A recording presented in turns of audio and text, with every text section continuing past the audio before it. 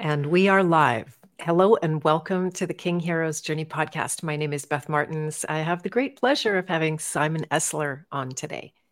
And Simon, it's really great to meet you. Thanks to shout out to Annette Slater, who recommended I start looking in at your work. And mostly I follow you on Instagram, called you an Instagram rock star because you're putting out some really good content there all the time. And so if you guys aren't familiar, you know what? Let me get Rockfin going so that I don't miss that. We're also going to be live on Rockfin. So while people are still coming on. And if you are coming on, say hello in the chat. I would love to see who's here. Hi, Omaya. Oh, fun. Rockfin is telling me I have 0 content. Weird. Oh my gosh. Well, we might not be on Rockfin today. That's bizarro, but I can just upload it later. Give me a minute. Maybe it's just decided that I'm not logged in. Sure. Could be. And hello, Michelle. Nice to see you. I'm glad you're on. Fantastic. Welcome to the stream. We're going to be here about an hour and 15 minutes talking about the family's hero's journey. And this is a big subject for me because I, in 2019, wrote and published my own book on the hero's journey. Oh, look, Rockfin is going to work. That's awesome. Good. And so I'm very tuned into the hero's journey. I think we have a lot in common. I have appreciated everything that you've published because you're coming from a very even place. You're not full of hate, which is a lovely thing. And that helps the algorithms see that we're not here making trouble. We're here with solutions, right? That's a big deal. It might be one of the reasons I haven't been completely booted from Instagram. I did have a time where Instagram was very aggressively censoring me. And then eventually that did lift. And so I've been very strategic, tried to be very strategic with my content since then, which has worked pretty well. It's helped me grow the page. So that's one of the reasons I've gone full force into Instagram, because it's one of the places where I've managed to survive. There you go. There you go. Yeah, it's fun because the algorithms really tune into tone of voice and how much you cuss and the levels of vitriol and anger and all that kind of stuff. That it's just so great not having to cater to that lower level. And I find like that kind of emotionally charged content, like it's understandable in that there's lots going on in the world that evokes that level of passion and intensity from people. But at the same time, if your intention is to try to bridge the gap, is try to reduce some of the division and the divisive narratives that are ongoing, then you want to appeal to people on both sides. And if you are angrily sort of yelling about the one side, you might really gather a following of people that agree with you on that regard, but you're likely to push away people that maybe you could have had a reasonable conversation with. Right on. Beautiful. I love that. Yeah, it's and I would rather be in the company of people that have their wits about them rather than losing their wits, and be of service to those people. This is something I'm passionate about helping people with too. I think the way that social media itself impacts the human nervous system, I don't think it's something people really understand. And actually, I recently did a presentation at Break Live in Sandpoint, Idaho. And part of that was to speak to people about, some practical solutions for navigating social media in the middle of a war that is, very much rooted in psychological warfare. And what it means to regulate the nervous system if we're going to be online all day looking at outrageous things. Yeah, I mean, our most recent outrageous thing, I always get it dripped because I keep my head down. I do my work that I'm called to do, my hero's journey. And then because I've got a number of channels, by the way, you can find me on Instagram. You can find me. I'm not as active. I really just post there. But Telegram is the place that I'm more actively in conversation.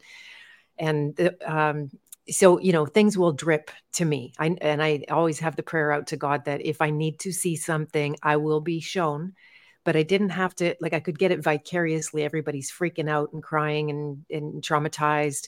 And so I can see I don't I don't need to go and traumatize myself with that information. It was really interesting. So, for the I was hearing Jeff Berwick on the Dollar Vigilante. I don't know if you're familiar, and he did a synopsis of since World War II, how every single war, and I think it's been 2.5 years every time they decided to attack somebody in a new country, that they always use the, dare I say, babies' heads as the leading message every time. Right. So Yes. here we are again. It's a pattern, right? There's nothing that's going to get your blood boiling more, or your, whatever place you default into, whether it's the anger or the grief or all of that kind of stuff. So And it's, there was the one about the babies pulled out of incubators as well, right? yeah, I believe that was World War One that Yeah. they did that. Yeah, I think I just heard that yesterday. So yeah, yeah, we're on to them. And what they're doing isn't working very well. There was a lot of threats here in Canada. Where are you located, Simon, by the way? I'm in Toronto. You're in Toronto, you're in Canada as well. Okay, Yeah. perfect. Okay, great. Yeah. So, there was a lot of fear porn early in the fall, and telling us the new scariant was coming out, and Yes. they were headed for restrictions and travel bans and all that kind of thing. And everybody's like, yawn, I need to go to sleep now. And, so nobody's following anything, and we're not hearing anything. And they had to resort to this other atrocity to get people's attention. And, it works, unfortunately, but It does. Well, it's important for people to understand that there are stages to, to certain kinds of warfare. Like if you look at the stages of ideological subversion in communism. So these were described by Yuri Bezmenov in 1984. And the final stage of ideological subversion, according to this sort of communist doctrine, is crisis, is normalization. But before that comes crisis. So the idea is to put people into such a state of crisis that you can then implement these kinds of these very intense norms that are very controlling for the population. And so it's interesting to me that we have been kept in one crisis after another nonstop. And, it doesn't matter really where you fall in terms of what you believe is going on in the world. There is an inevitable impact on the human collective when we are kept in a perpetual state of crisis. That has consequences as far as people's ability to think freely. There's really no way around that fact. yes, exactly. I'm acutely aware of it, having gone through something recently where I found my adrenals were, riding on empty for a long time because of all of this. And I'm a person who I will create my own trouble. I don't go looking for trouble.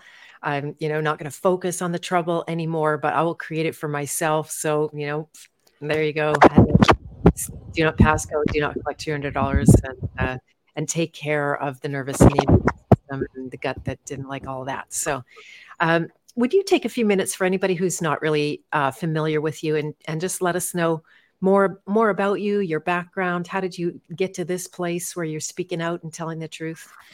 Yeah, sure. So I have a varied background. I've had a lot of different career paths. I've gathered a lot of very different skill sets.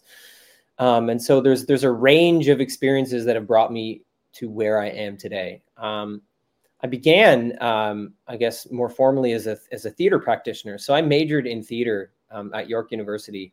And specifically, I majored in a stream within York that was based on collective creation. And it was all about collectively creating theater. And we played with different sort of hierarchies and roles. So, we would play with it where people within a group in our class, we would get together and everyone would be a writer, everyone would be a director, everyone would be an actor. And that real sense of collective creation was played with. But we also really focused on restrictions and what restrictions do for you creatively as an artist. One of the main principles that we were taught was that your restrictions will free you. And this actually, it was very revealing when I had to audition for this program. It was called Creative Ensemble. And in the audition, we had to practice we had to include a death, a kiss, a dance. All text in the performance had to be pulled from a magazine, a novel, and one other piece of literature. And then we had to have a prop that we used in 3 different ways as 3 different items specifically. And so basically they said, you have a few minutes that you can do this and come and present this to us with all these restrictions, and let's see what you come up with. And this principle was driven into us throughout the program. And so this became very informative to me in terms of how to channel one's creativity, to have a proper container, to be restricted enough that your creativity is given a path that is clear. So that really stuck with me when I was in university. I came out of university doing some acting work for different theater companies in Toronto. I'm still doing that. I actually regularly perform doing comedy theater here in Toronto. I work with Mysteriously Yours Dinner Theater. And so I'm regularly doing comedy theater still. At the same time, I also began a career path as a personal support worker. So that was born from me starting a business called Thunderheart Guidance. And I worked as a practitioner doing mindfulness and meditation-based guidance for people. And this was sometimes for groups, sometimes for individuals. So, sometimes it was just with like friends in my network. Sometimes I was working with high-level CEOs who were really stressed and needed help with really deep meditative techniques. And other times I was working with places like funeral homes and helping them to integrate mindfulness and meditation into the bereavement process and help reduce stress for people who had lost loved ones. So I built up this practice, Thunderheart Guidance. And through that work, I actually ended up getting invited to work with a family who was struggling with their autistic child. They were struggling in terms of his education. He really was not being properly supported in the public system. And they had decided to try some homeschooling. And so they asked me if I would come and bring my mindfulness-based work into their home and help develop some homeschooling curricula for their child. This ended up being so impactful. It had such an impact on the child and was so positive for the family that actually their family services worker noticed and approached me and said, I'm wondering if you'll come work with some other clients that I have, and started connecting me with other children and adults on the autistic spectrum to bring my services to them. And so I ended up working, doing this kind of personal support work for years with kids and adults on the autistic spectrum. From there, I really got interested in the ritual side of mindfulness and meditation. And that had been a big anchor for me as a teacher, is teaching people that the way you enter a meditation and the way you exit a meditation is as important as the meditation itself. That when you ritualize the beginning of a meditation over and over again, you're actually speaking to your body. Our bodies are very receptive to ritual. And so if your body notices you do these few things before you meditate each time, then your body starts to tune in. It knows that it's meditation time when you've repeated that ritual enough. And similarly, coming out of a meditation, when we create gradual steps in coming out of that, we carry more of the meditation with us, as opposed to just opening your eyes, getting up and like getting started with your day and like rushing out of it. I really learned that ritualizing the exit of a meditation carries more of that with you. And so my interest in ritual carried over into my training with what's called life cycle celebrancies. So I worked with the life cycle celebrant, the Celebrant Institute and Foundation, and I became a certified life cycle celebrant. And this was the study of custom ceremony, the art of custom ceremony creation. And so we studied the history and sort of the elemental nature of ceremony and ritual. And so I became certified as a life cycle celebrant. And that was at the time very focused on creating custom wedding ceremonies for people and helping couples who were, coming from different backgrounds, create a ceremony that would bring their family's unique cultures and unique religions into one ceremony to show the merger of those two families.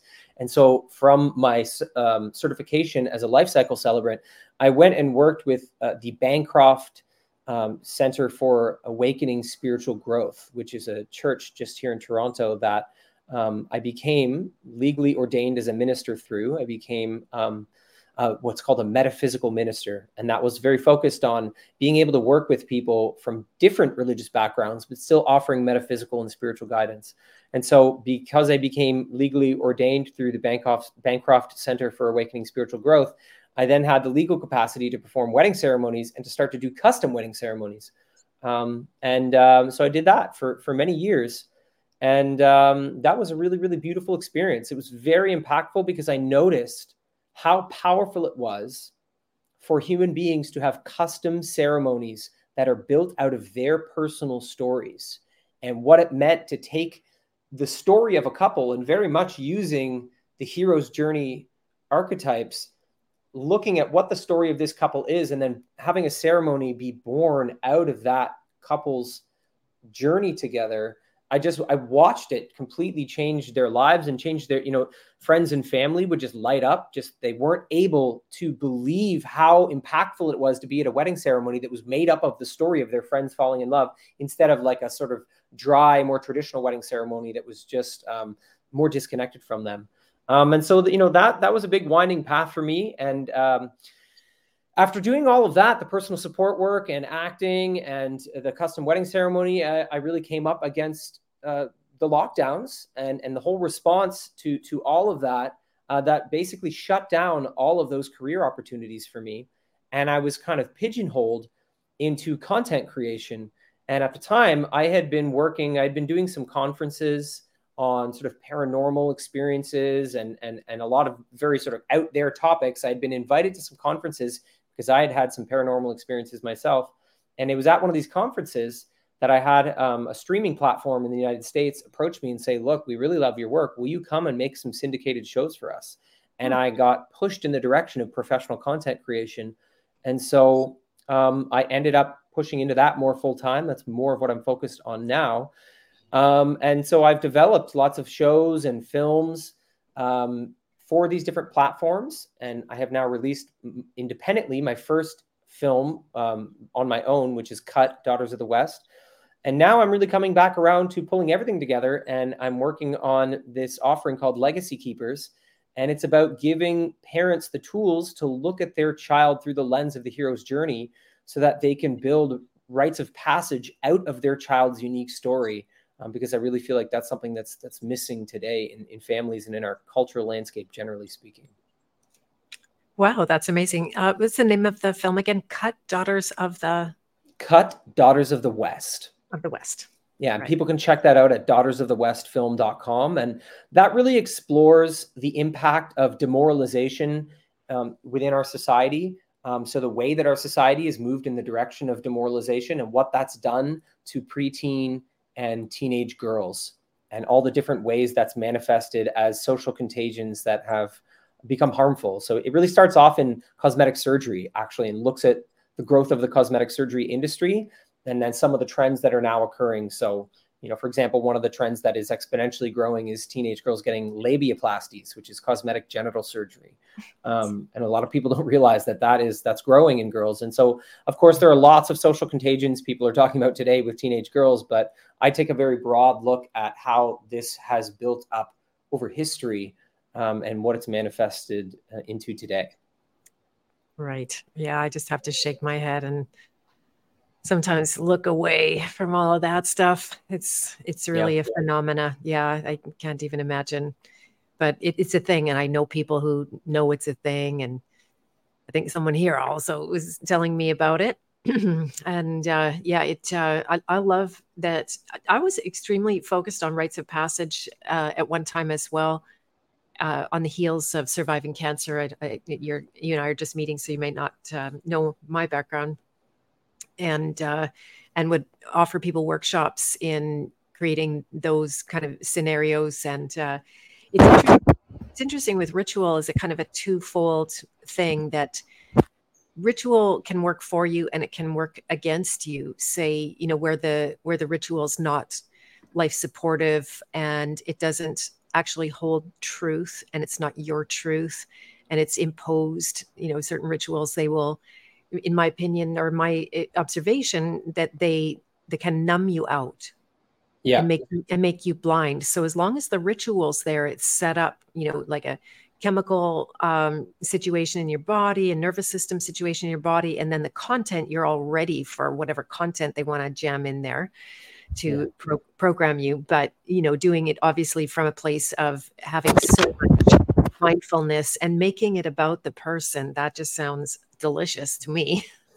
It's right? really very powerful. I mean, this is why I'm Yeah. so excited about legacy keepers because, it's not like we haven't had rites of passage for children. Of course, you look at like the bar mitzvah and confirmation, and there's been lots of ways that religion has approached that. But I think the difference between that and what I'm focusing on doing is that, religion has often looked at the child as an empty vessel into which religious dogma and tradition should be inserted, and that the child should then carry that to the next generation. Whereas when you get to know the child very deeply, when you use the hero's journey to see who that child is, what their unique struggle is, and what the meaning of that child's lifelong struggle is, then they can still pass on like religious and spiritual knowledge. But in fact, they become more efficient at doing that because who they are has been honored so incredibly that where in them they are capable of carrying new knowledge and new wisdom is honored, rather than seeking to suppress the individuality of that child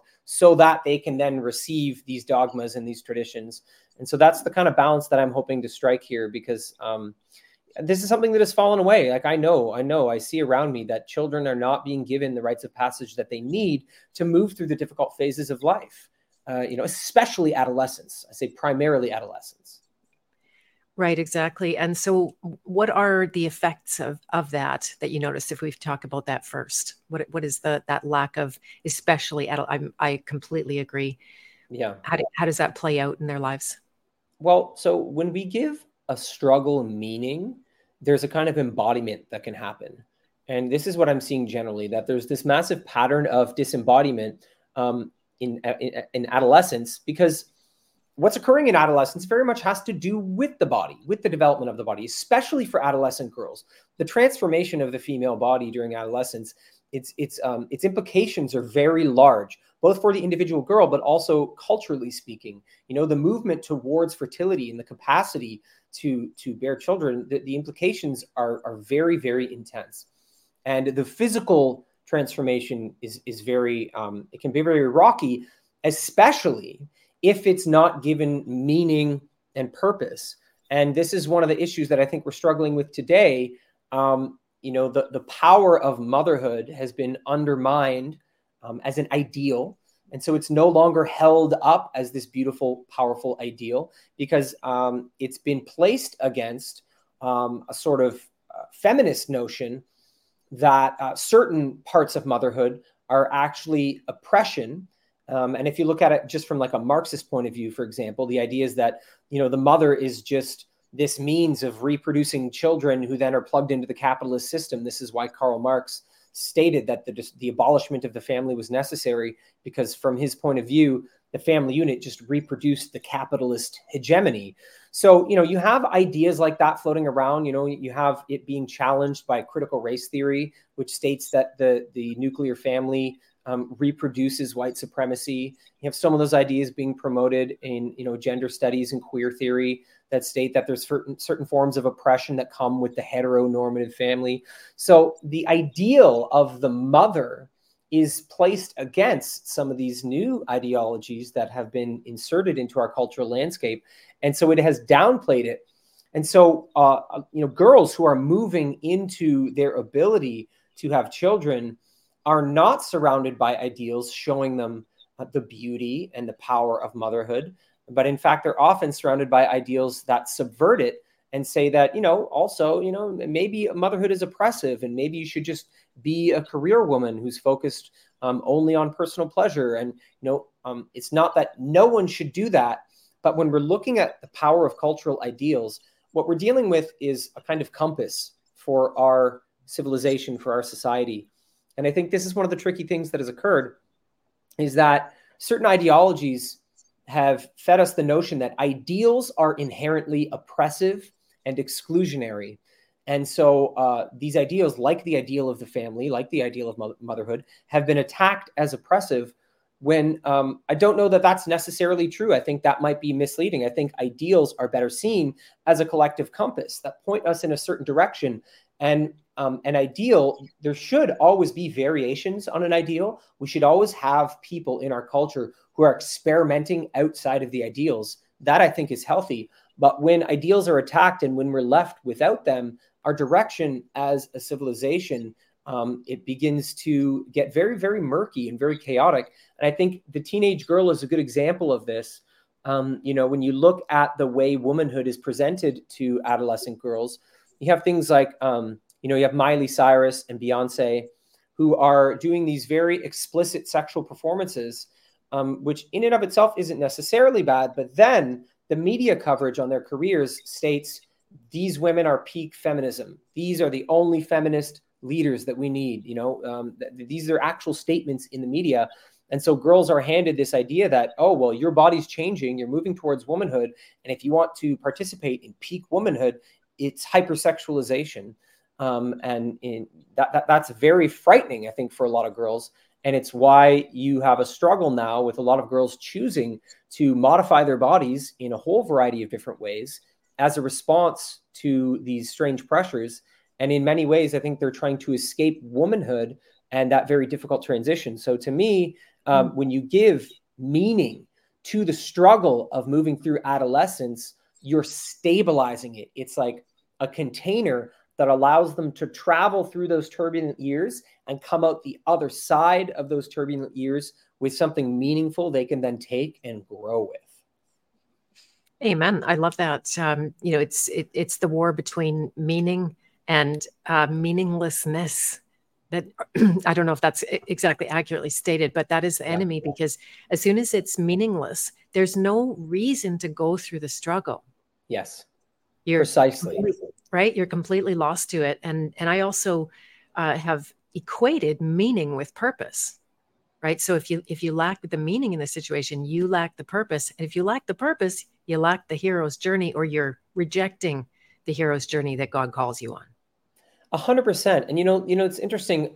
I've studied like Buddhism and Taoism quite a bit, and there's some teachings I've come across that look at the womb, the woman's womb, as the center for creativity in the woman, and that when women are producing something artistically, they're actually producing from their womb energetically.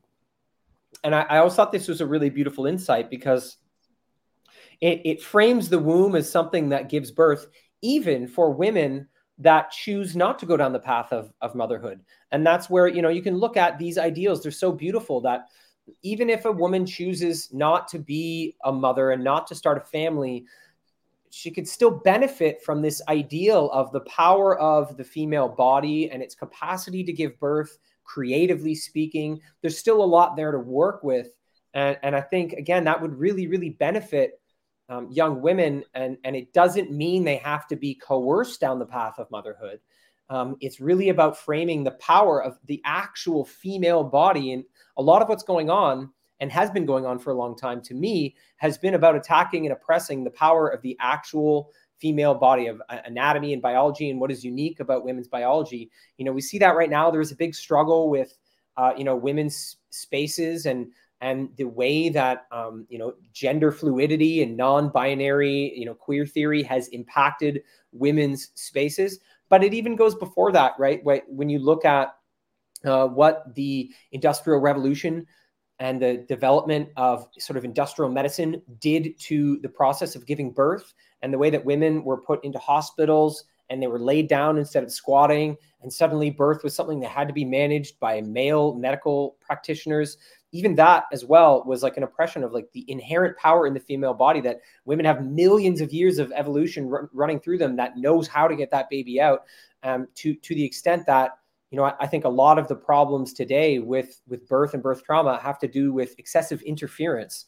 And what we're looking at is a need for non-interference. So you have this sort of long-standing pattern that has oppressed both the ideals of womanhood and motherhood, but also the actual physical reality of women's bodies. Yeah, beautiful. I I only had one son. I wasn't supposed to be able to even get pregnant at all, so I treated it like a gift. And I had made many friends in the birth world for some reason. I don't know why I had attracted all of these doulas and midwives who knew about midwifery and how the whole birth process had been co-opted by the medical system. And pregnancy became a medical condition and birth became a medical emergency.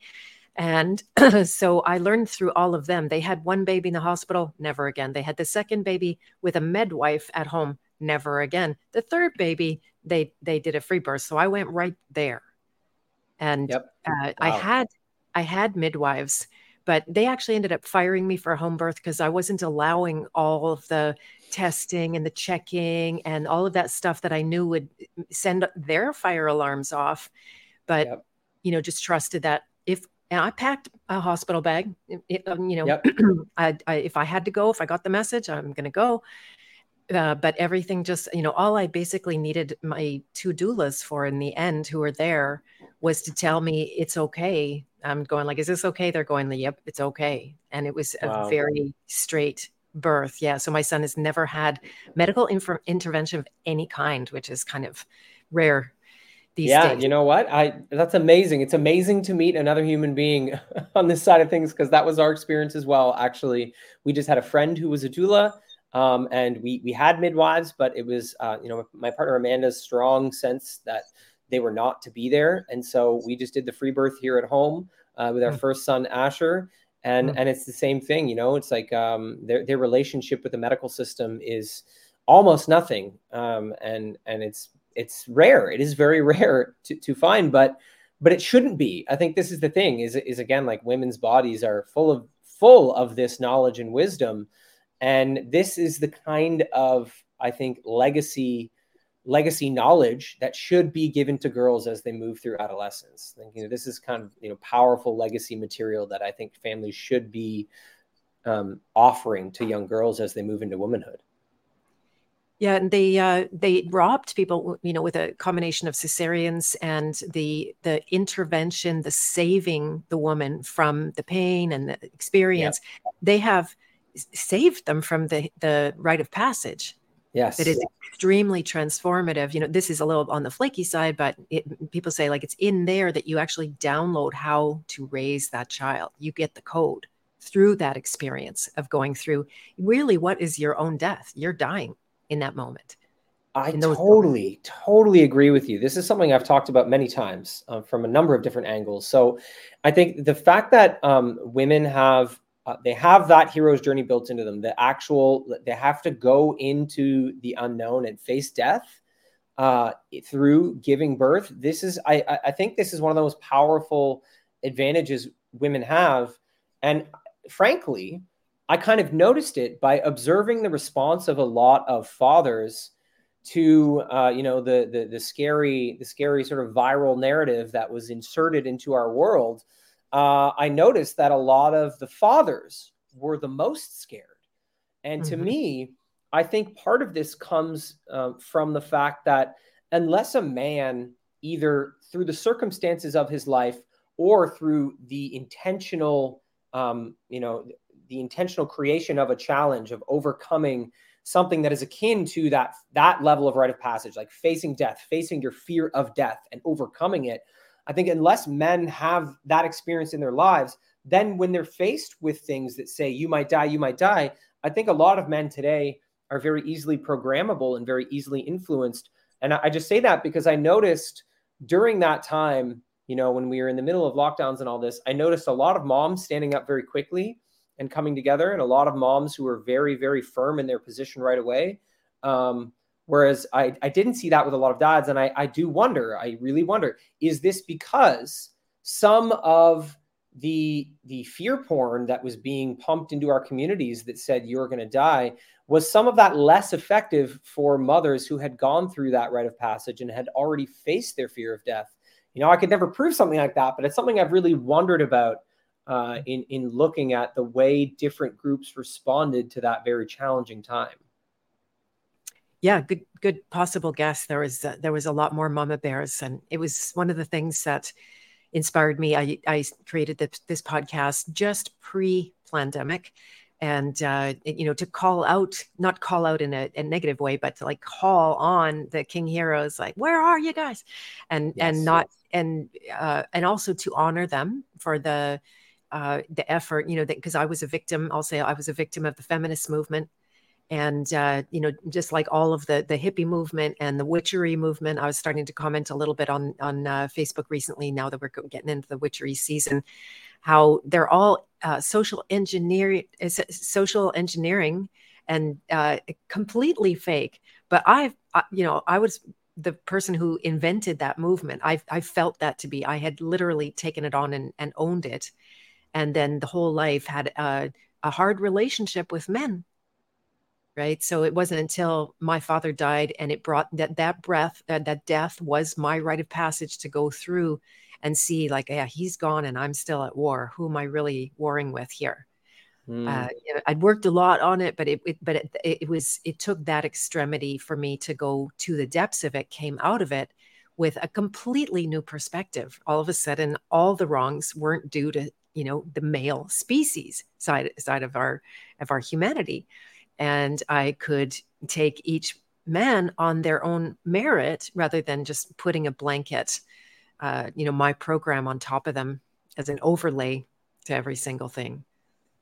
I went really deep into this. I have a 6-part docuseries called Superorganism.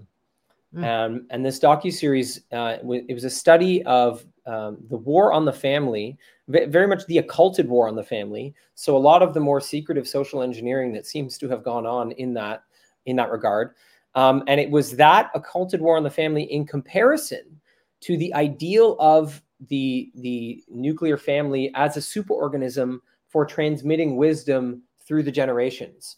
And I wanted to really respond to what I saw as the war on the family. And one of the reasons I was so intrigued by this ideal of the family unit as a superorganism for gathering wisdom and passing it on through the bloodline was because some of the materials that I found seem to reveal that one of the reasons there is a war on the family is because family legacy is very dangerous for those who want to maintain centralized forms of power, who want to, let's say, set up global systems of power and, create a different order of power in our world. That really can't be done if you have strong families that are developing wisdom on how to live and that they're keeping the integrity of that wisdom and they're passing it on through the family line. And one of the reasons that's a threat to people who seek to centralize power on this larger scale is that kind of wisdom and knowledge, it is not subjected to political cycles. It's not subjected to shifting media narratives. It's not subjected to, the changing of the education system. That kind of wisdom, when the family unit is used for that generation after generation in a stable way, it outlasts all those potential forms of manipulation. And so from my understanding, that's one of the reasons the family unit is a threat to some of the people that are in a position to socially engineer us. And so this docuseries Superorganism really looked deeply into this, into how there are specific ways that children are targeted and specific ways that women and mothers are targeted and fathers and men are targeted. And I very much looked into this idea that feminism was infiltrated and used as a social engineering opportunity.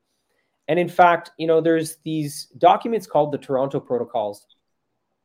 And when they were released in 1995 by a journalist named Sergei Monast, they were, of course, maligned as conspiracy theory. They talk about, this group getting together and talking about creating a world order and designing a new society where power is centralized in a global way. And they talk about the fall of nation states in order to centralize power globally. But they very specifically map out how they're going to do this. And it's why I find these documents so interesting, because the explicit warfare plan that they map out in these documents, we seem to be living through it very, very specifically. So if someone goes and reads the Toronto Protocols, it's interesting to see that what they apparently said in these 2 meetings they had, this is what the documents are. There's a meeting in 1967 and another meeting in 1985. They're mapping out how they're going to reorder the whole world. And they do explicitly say, we are going to take the natural parts of women's liberation and we are going to infiltrate that movement and push it to its logical extreme to ensure that the mother is removed from the family, because we understand that the mother is the central node of the family unit. And if she can be removed by pushing feminism to this extreme, then it will destabilize the family and stop these forms of legacy knowledge so that children become more reliant upon government, media, and public schools. So it's a very, very interesting read, and it shows you a lot of what's going on today. Right. Yeah, it's no accident, right? Like that it didn't just turn out this way. No. It's not a failure of humanity, unfortunately, and there's all kinds of things we fell for. I don't know if you're familiar with an author. He was actually a mentor of mine. He was from here in Manitoba. Um, Stefan Arnio is his name, and he published a series of books that were under the title of Hard Times Create Strong Men. From that, I can't remember who originally said that. And then the fourth volume, just before he passed, he laid his fourth book on me, and it's all about women, more so because he'd been writing about men, and he was one of those king heroes that was going to raise the young men and make them strong leaders, and have the family values. He talked about idealism. To me, that comes down to values.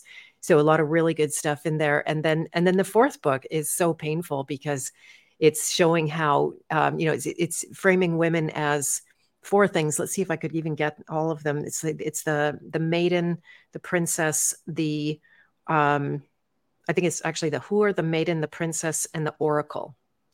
And how many women end up in the process of this fallout in society, end up the whore, right? And Yeah. eliminating themselves from any kind of a family situation. And just looking at myself, and here I am, much more in a king hero role than I am, and I have a broken family, although we have a incredibly good situation. I work on that a lot. So it's not, in conflict or anything like that, but we can see the damage of it, and how it's influenced my son and all of that kind of thing. And then you just look back at the rubble and go like, wow, can you fix this? Is there any remedy? And I like what you said about the biology of women, how that doesn't go away. And I think Stefan would have agreed. And in this book, he's saying that it's, it has that, it doesn't go away. You can't erase that. And you might end up in the oracle place in life more so. So I don't know if you have any comment on that. I'm not sure what my point exactly was. No, I have lots I can say. I'm not sure if you're familiar with the work of Joseph Chilton Pearce. No. He's done some really incredible research on the power of child rearing in terms of, women actually staying with the child for the primary years. And he looked into all the different ways that our collective has been traumatized by separating the mother from the child. And, I think this is like an untapped field of research. Personally, I really don't think we comprehend the actual power and majesty of what is going on between a mother and a child in those formative years. I think we have just peeked into some of it, but some of what he talks about, it has to do with the way that the child relates to the earth itself. So literally to the planet Earth. He explains how there are actual brain structures that we have that develop our relationship with the earth as this larger matrix and this larger natural environment. And the child literally has brain formations that occur in terms of their relationship with the earth, but this happens through the mother's body. And this is one of the things that happens to the child who is disassociated from the mother during those formative years.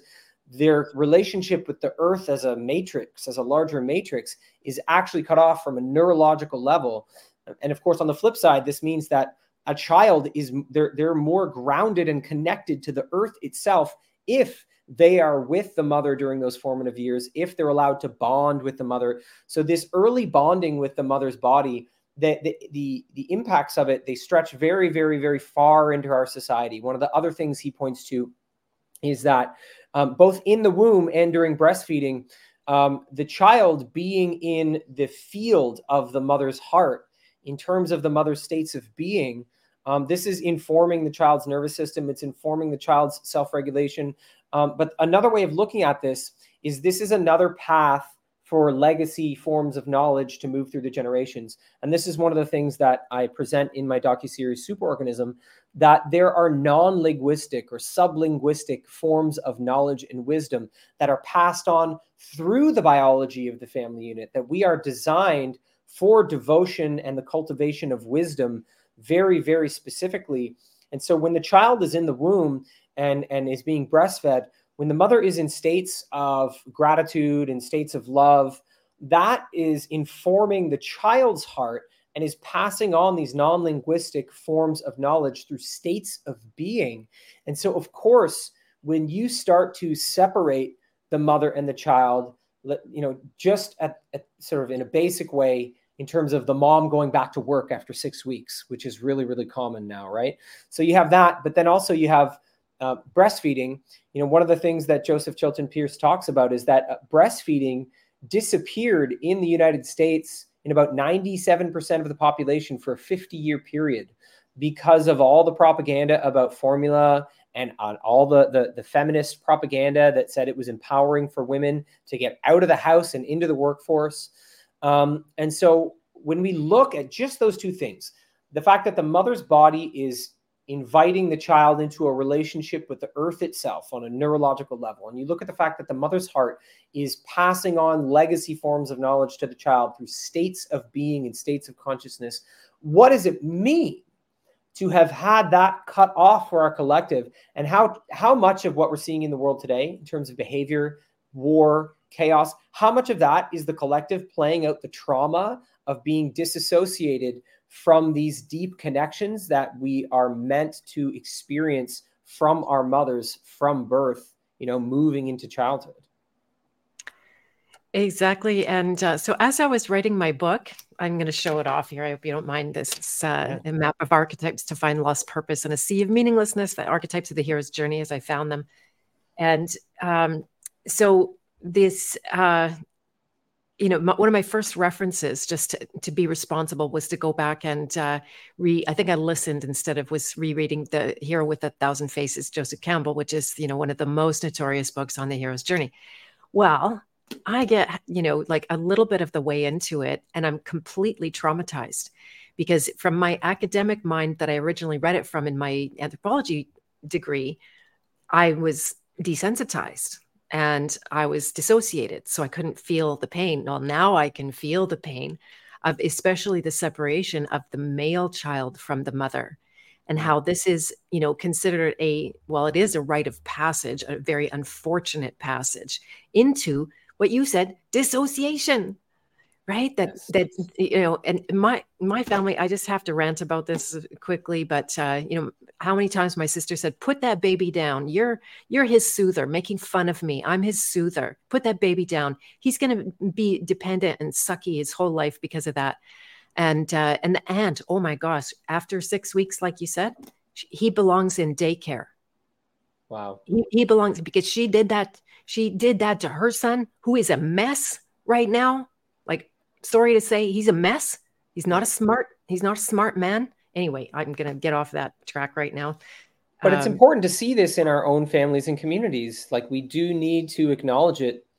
I'm a big advocate of this in terms of acknowledging the war that we're in overtly, because the war that we're in is covert by nature, right? On many, many levels. It has been covert for, hundreds of years at least, but also we live in what is called fifth generation warfare. And fifth generation warfare is they look at the study in theory, in warfare theory, they look at first generation, second generation, third generation. So we're in fifth generation warfare. And one of the primary aspects of fifth generation warfare is that it is warfare that blurs the lines between citizen and soldier. It blurs the lines between your everyday life and the battlefield. And it essentially means that a lot of the war that we're in is hidden and meant to look like everyday life. And that people who are under attack by an enemy, the way that these attacks are designed are to, number one, make sure that the person doesn't know that they're in a war. And number two, to make sure that they don't know that they're a target that's being attacked. That is the nature of fifth generation warfare. This is a very, very well-defined theory of warfare. So one of the things that I feel is very important is that we take the implicit aspects of this war and we make them explicit. And one of the best ways to do that is to study, how has this war affected me, my family, and my community, and get clear on that. And I think people could be doing this more. And so what you're doing, I think, is very healthy in that you're reflecting on, the ideological subversion that occurred in terms of feminism and how that affected your relatives. We do need to understand it in those terms, because then we're bringing that covert warfare out into the open. Then it can be spoken of directly, which empowers us more. And I think also there's a tendency right now to get plugged into the internet, to get plugged into social media, and to become a part of this outrage machine. And it just produces so much outrage. People are online all day looking at all the most horrible stuff, and they're looking at like what's going on. And so on the one hand, they're studying the war and they see, this is warfare. They go and they look and they see the way that the school system is affecting children's innocence, or the way that popular culture is affecting children's innocence. And they get very upset and they look at some of the worst, most grotesque examples of what's happened to children. But then after they produce all this outrage and their adrenaline is pumped up and they become dysregulated, they don't spend any time reflecting on the specific ways the wars manifest in their family and their community. And that's important, because the only way we're going to be able to produce actual solutions is if we stop using the examples, the outrageous examples we're seeing on the internet, and we start trying to find the real examples that we can actually discover with our own body offline, confirm them for ourselves. Because this is what I found, is that when you go through the process of uncovering this war with your physical body offline, in your relationships and your community, you become much more empowered to produce solutions that do eventually reach that larger war that we're in, that is very large in scale and very sophisticated.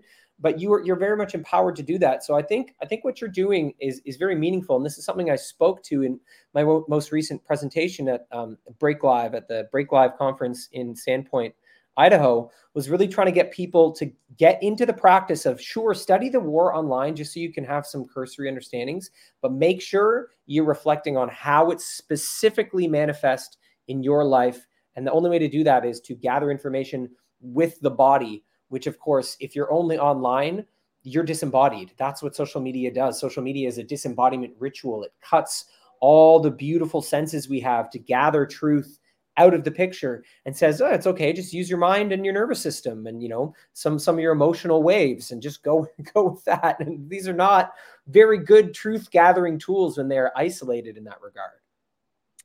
Yeah, and intention is everything, right? So if you're strong enough to hold and more internal, body and life promoting intention, that's great. And one of the things, so I was diagnosed with cancer in 1990. What was it? 9.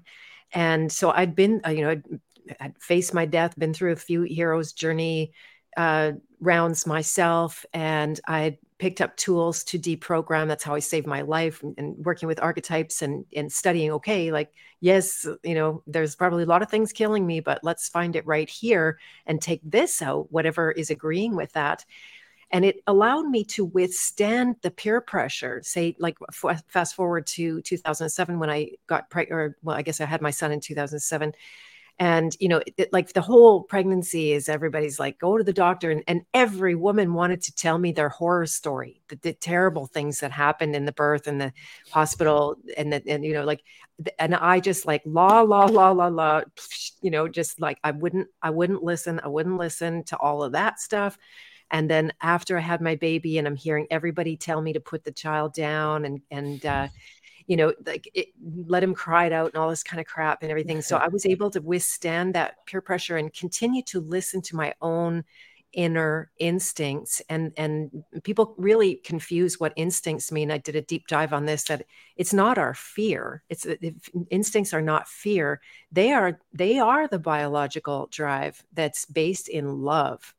And my instincts always spoke louder than those messages. And, I have I can't take credit for it. Who knows? He could have had a different child and different outcome, but he's one of the most secure now guys, young adults that I ever met. Never cried when I dropped him off at a friend's house. Never, never had any that like nighttime anxieties and nightmares and all of the, wetting the bed and all of those symptoms that you see are, I won't rave about my family anymore. I don't It's bother about okay. that. It's good. Yeah. Getting it off my chest. But that's what we need to be able to withstand is the peer pressure with our own clear intention, our own embodiment, our own sense of the life force speaking and letting it have a voice, so that when you do go to the social media, you're coming at it from a different place, and knowing I'm not invulnerable to this because my whole world happens online, but more often I'm like, okay, that's turning off. I'm going to go and make ferments and pay it forward to my gut and my son's gut in the future. It just like, let's keep things in order here. Who's in Yeah. control? I've been studying this from the perspective of the brain a lot, and this is something that I'm producing more content on. That we've very much become entrenched in the left hemisphere of the brain, and Mhm. the left hemisphere of the brain, is very much about grasping, grasping the material world, but also trying to grasp certainty and to be certain about things. Whereas the right hemisphere of the brain, it literally doesn't have its own language, right? So it's your left hemisphere that deals with things in terms of language and these concrete definitions. The right hemisphere is dealing much more with metaphor and intuitive knowledge. The right hemisphere is much more about processing uncertainty and utilizing doubt, or about our capacity to hold multiple different contradictory truths at one time.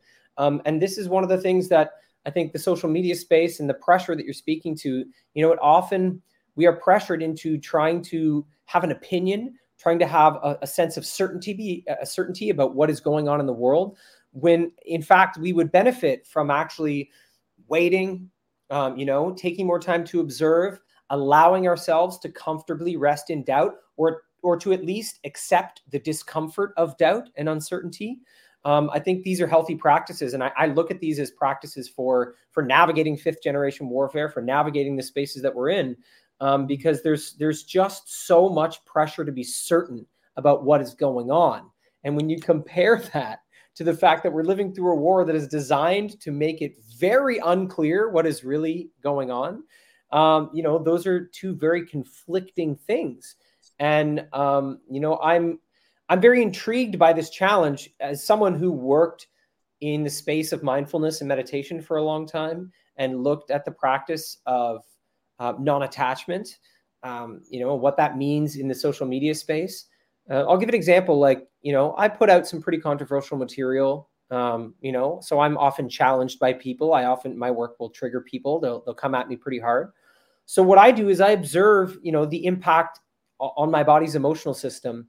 If I'm confronted by someone, if someone puts like a really confrontational comment, let's say, about some of my material, and it creates an emotional response in me, I don't respond to that person until my emotional wave has finished.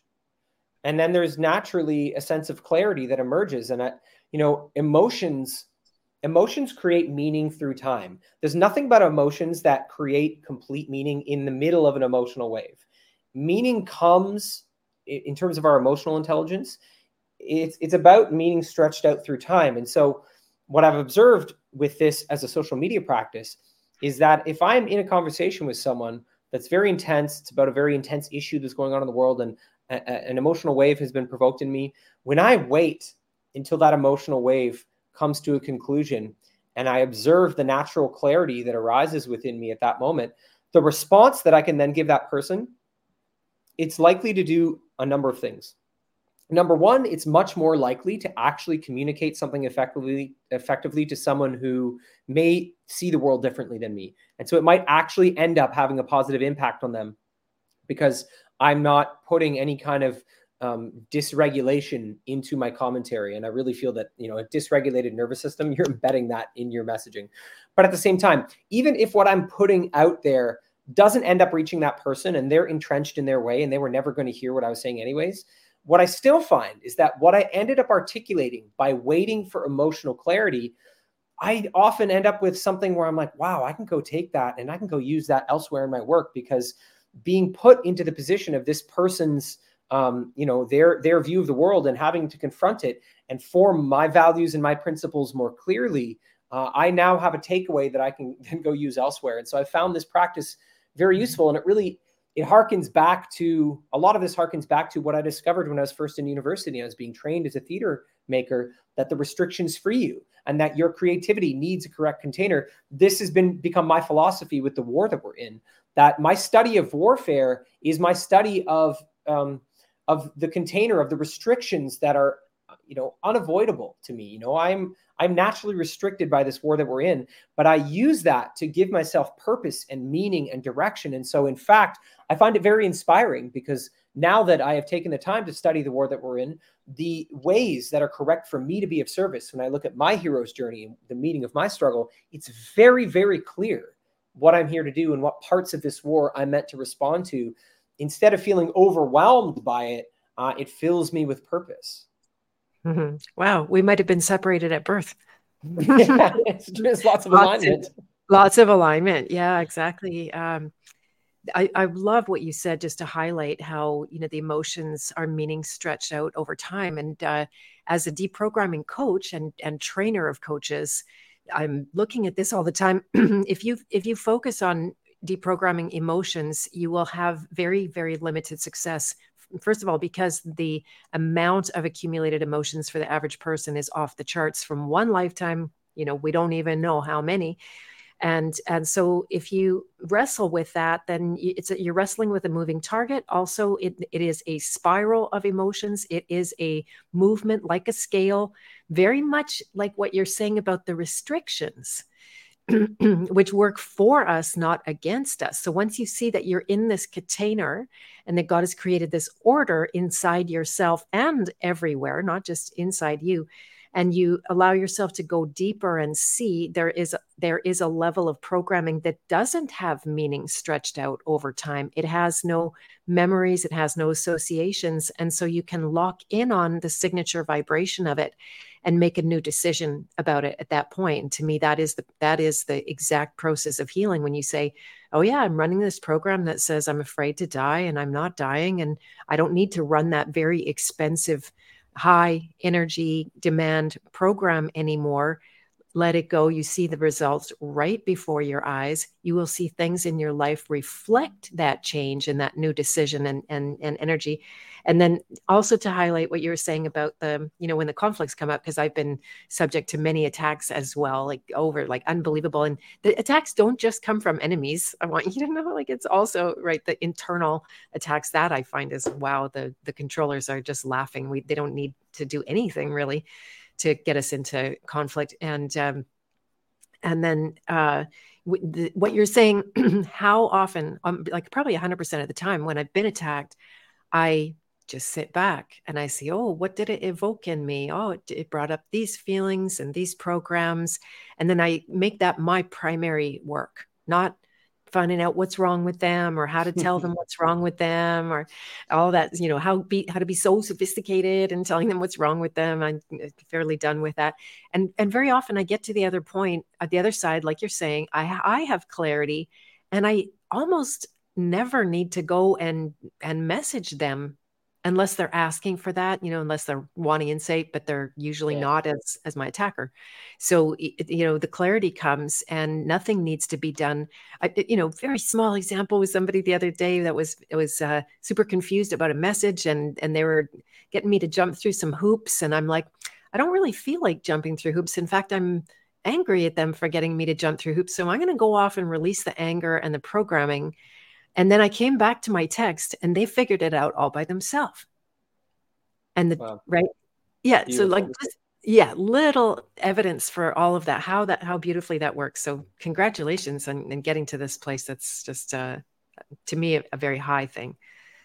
It comes from lots of mistake making. Of course. Right. And daily. So it's, to me, this is all very humbling work. Not that I get to say I'm so great. And the ability to suspend conclusion is something I train my coaches in, because it's you do get more aware, you do get more sensitive to what somebody's going on. You literally can read somebody, but you're not going to use that reading as a way to restrict them. If we go back to the word that you used, they're doing that themselves. They're already in a context. God has already created that order. We're already at war.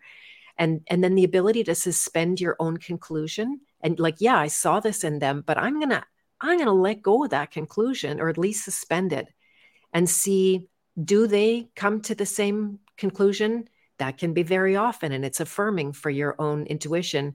But let them do it. Let them birth. Let them go through that rite of passage. So they have a map how they got there, not just somebody telling them, here's your problem or here's your solution.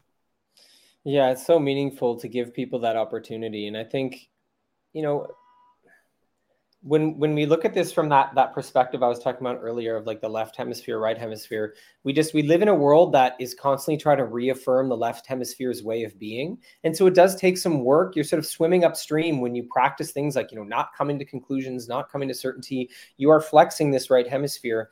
But in doing that, you are creating spaces and opportunities for people to arrive within that are very, very meaningful. They're very powerful. And I look at this a lot in terms of parenting.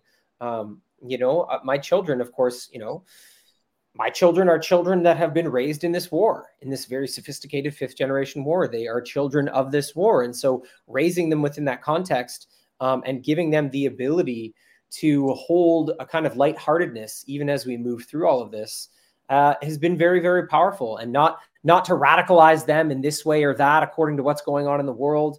I do a lot of comedy. I have a lot of comedy content that I've put into the world. And so, for example, when things got really dark with the lockdowns and all that, they saw my response to be to laugh at as much of it as I could.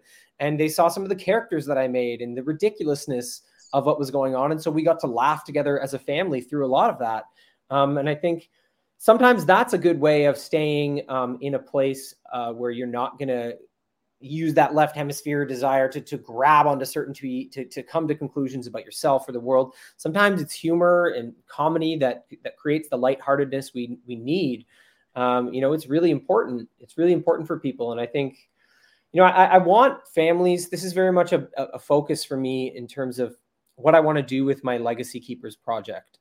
I want to empower families to find these practices in the unique ways that are true to them. And it's like you were saying about how there are aspects of ourselves that are reliable, right? When you start to look past all the emotional programming and those programs you realize that you can suspend and not participate anymore, you start to find the parts of yourself that are reliable, that are always there, right? That which you can come back to again and again. And I think when we look at child rearing, for example, each child is made up of a different combination of those things. They have the aspects of themselves that are reliable. So that's the sort of nature, that each child is born with their own nature, those things that are always there. And as a parent, you see it, right? You see the part of your child that was there. They had certain habits and ways, even from breastfeeding into adolescence. You're like, oh man, that part of them that's always been there. You see it, right? But then each child also uniquely have the parts of themselves that are more open to being conditioned by the world, that are more available to being programmed. And so guiding each child and seeing each child's unique hero's journey, to me, a big part of it has to do with understanding which parts of your child are open to things like social engineering and cultural influence, and which parts of your child are rock solid, are not going to be influenced, are always going to be there for them. And learning that early on as a parent can really empower you to guide your children in a different way. And this is what I'm aiming to do with Legacy Keepers, is to give parents a tool to use the hero's journey to see those different parts of their child.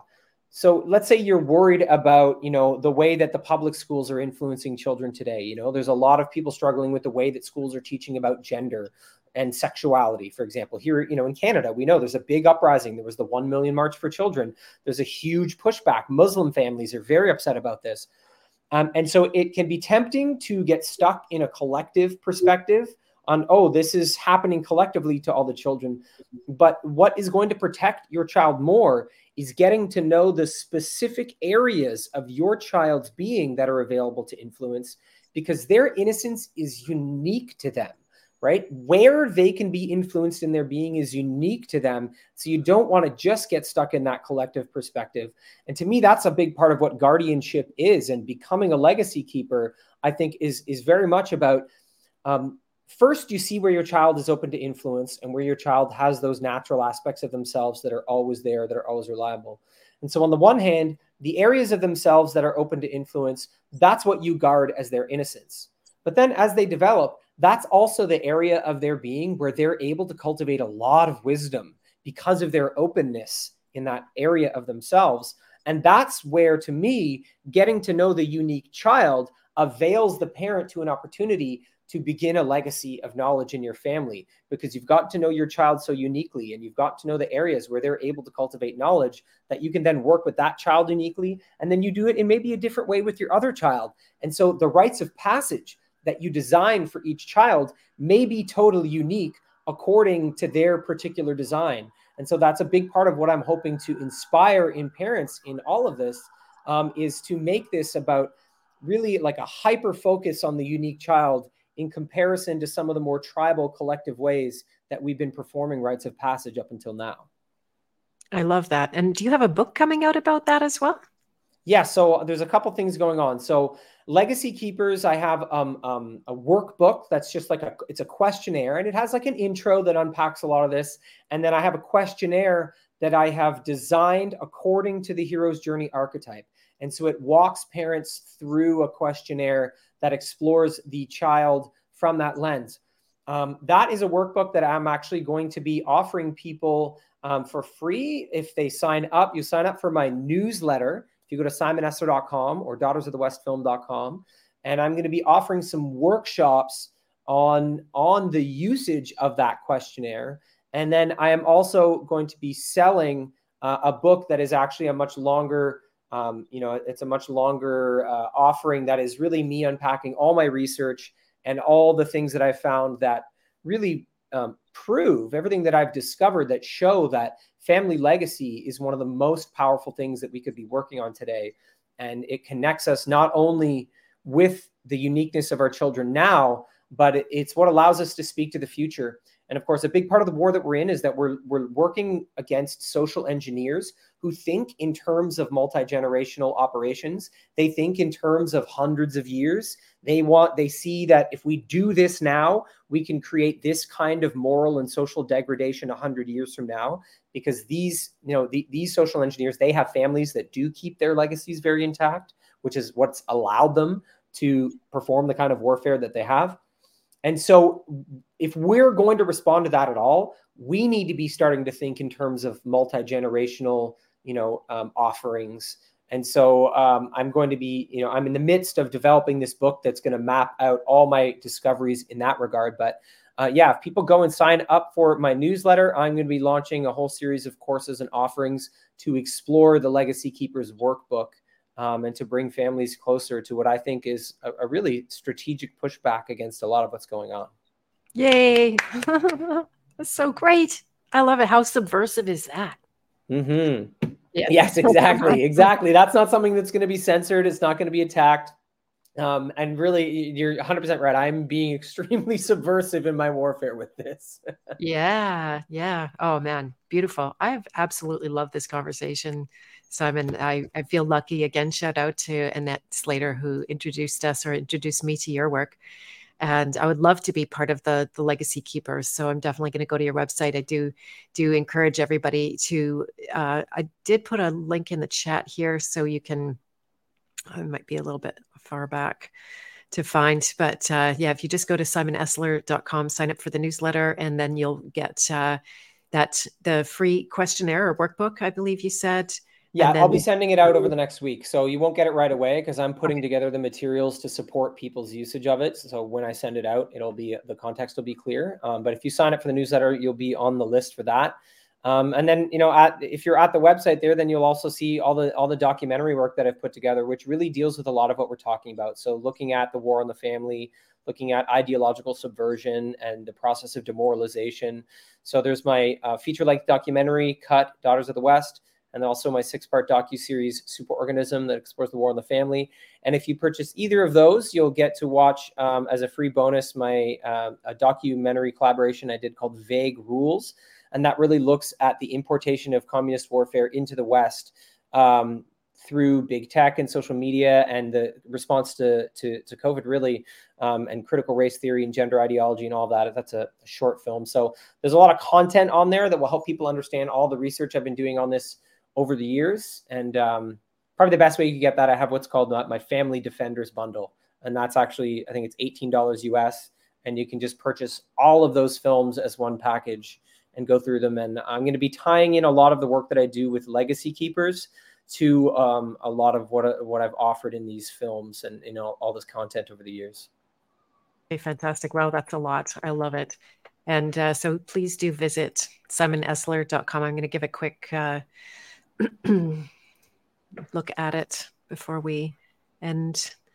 Yeah, and people can find me on Instagram too. Of course, that's where I said I'm most active. If you go to Simon_Esler1111, that's me on Instagram. Yes, there it is. Right? Yeah. Yep. Yeah. Yeah. So that's a good place to stay. And you are a regular creator. So I appreciate that, that every time I go, there's something new and interesting. And this is your website here. This is the cut film that you mentioned. And yes.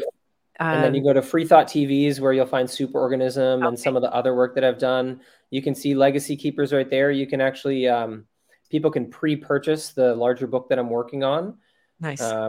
And that's a chance to do that there. And then I have the Free Thought Shop, which I'm slowly building with some different apparel, you know, reflecting on free thought and communism and all sorts of things. It looks like my images need some updating, but that's coming together slowly but surely.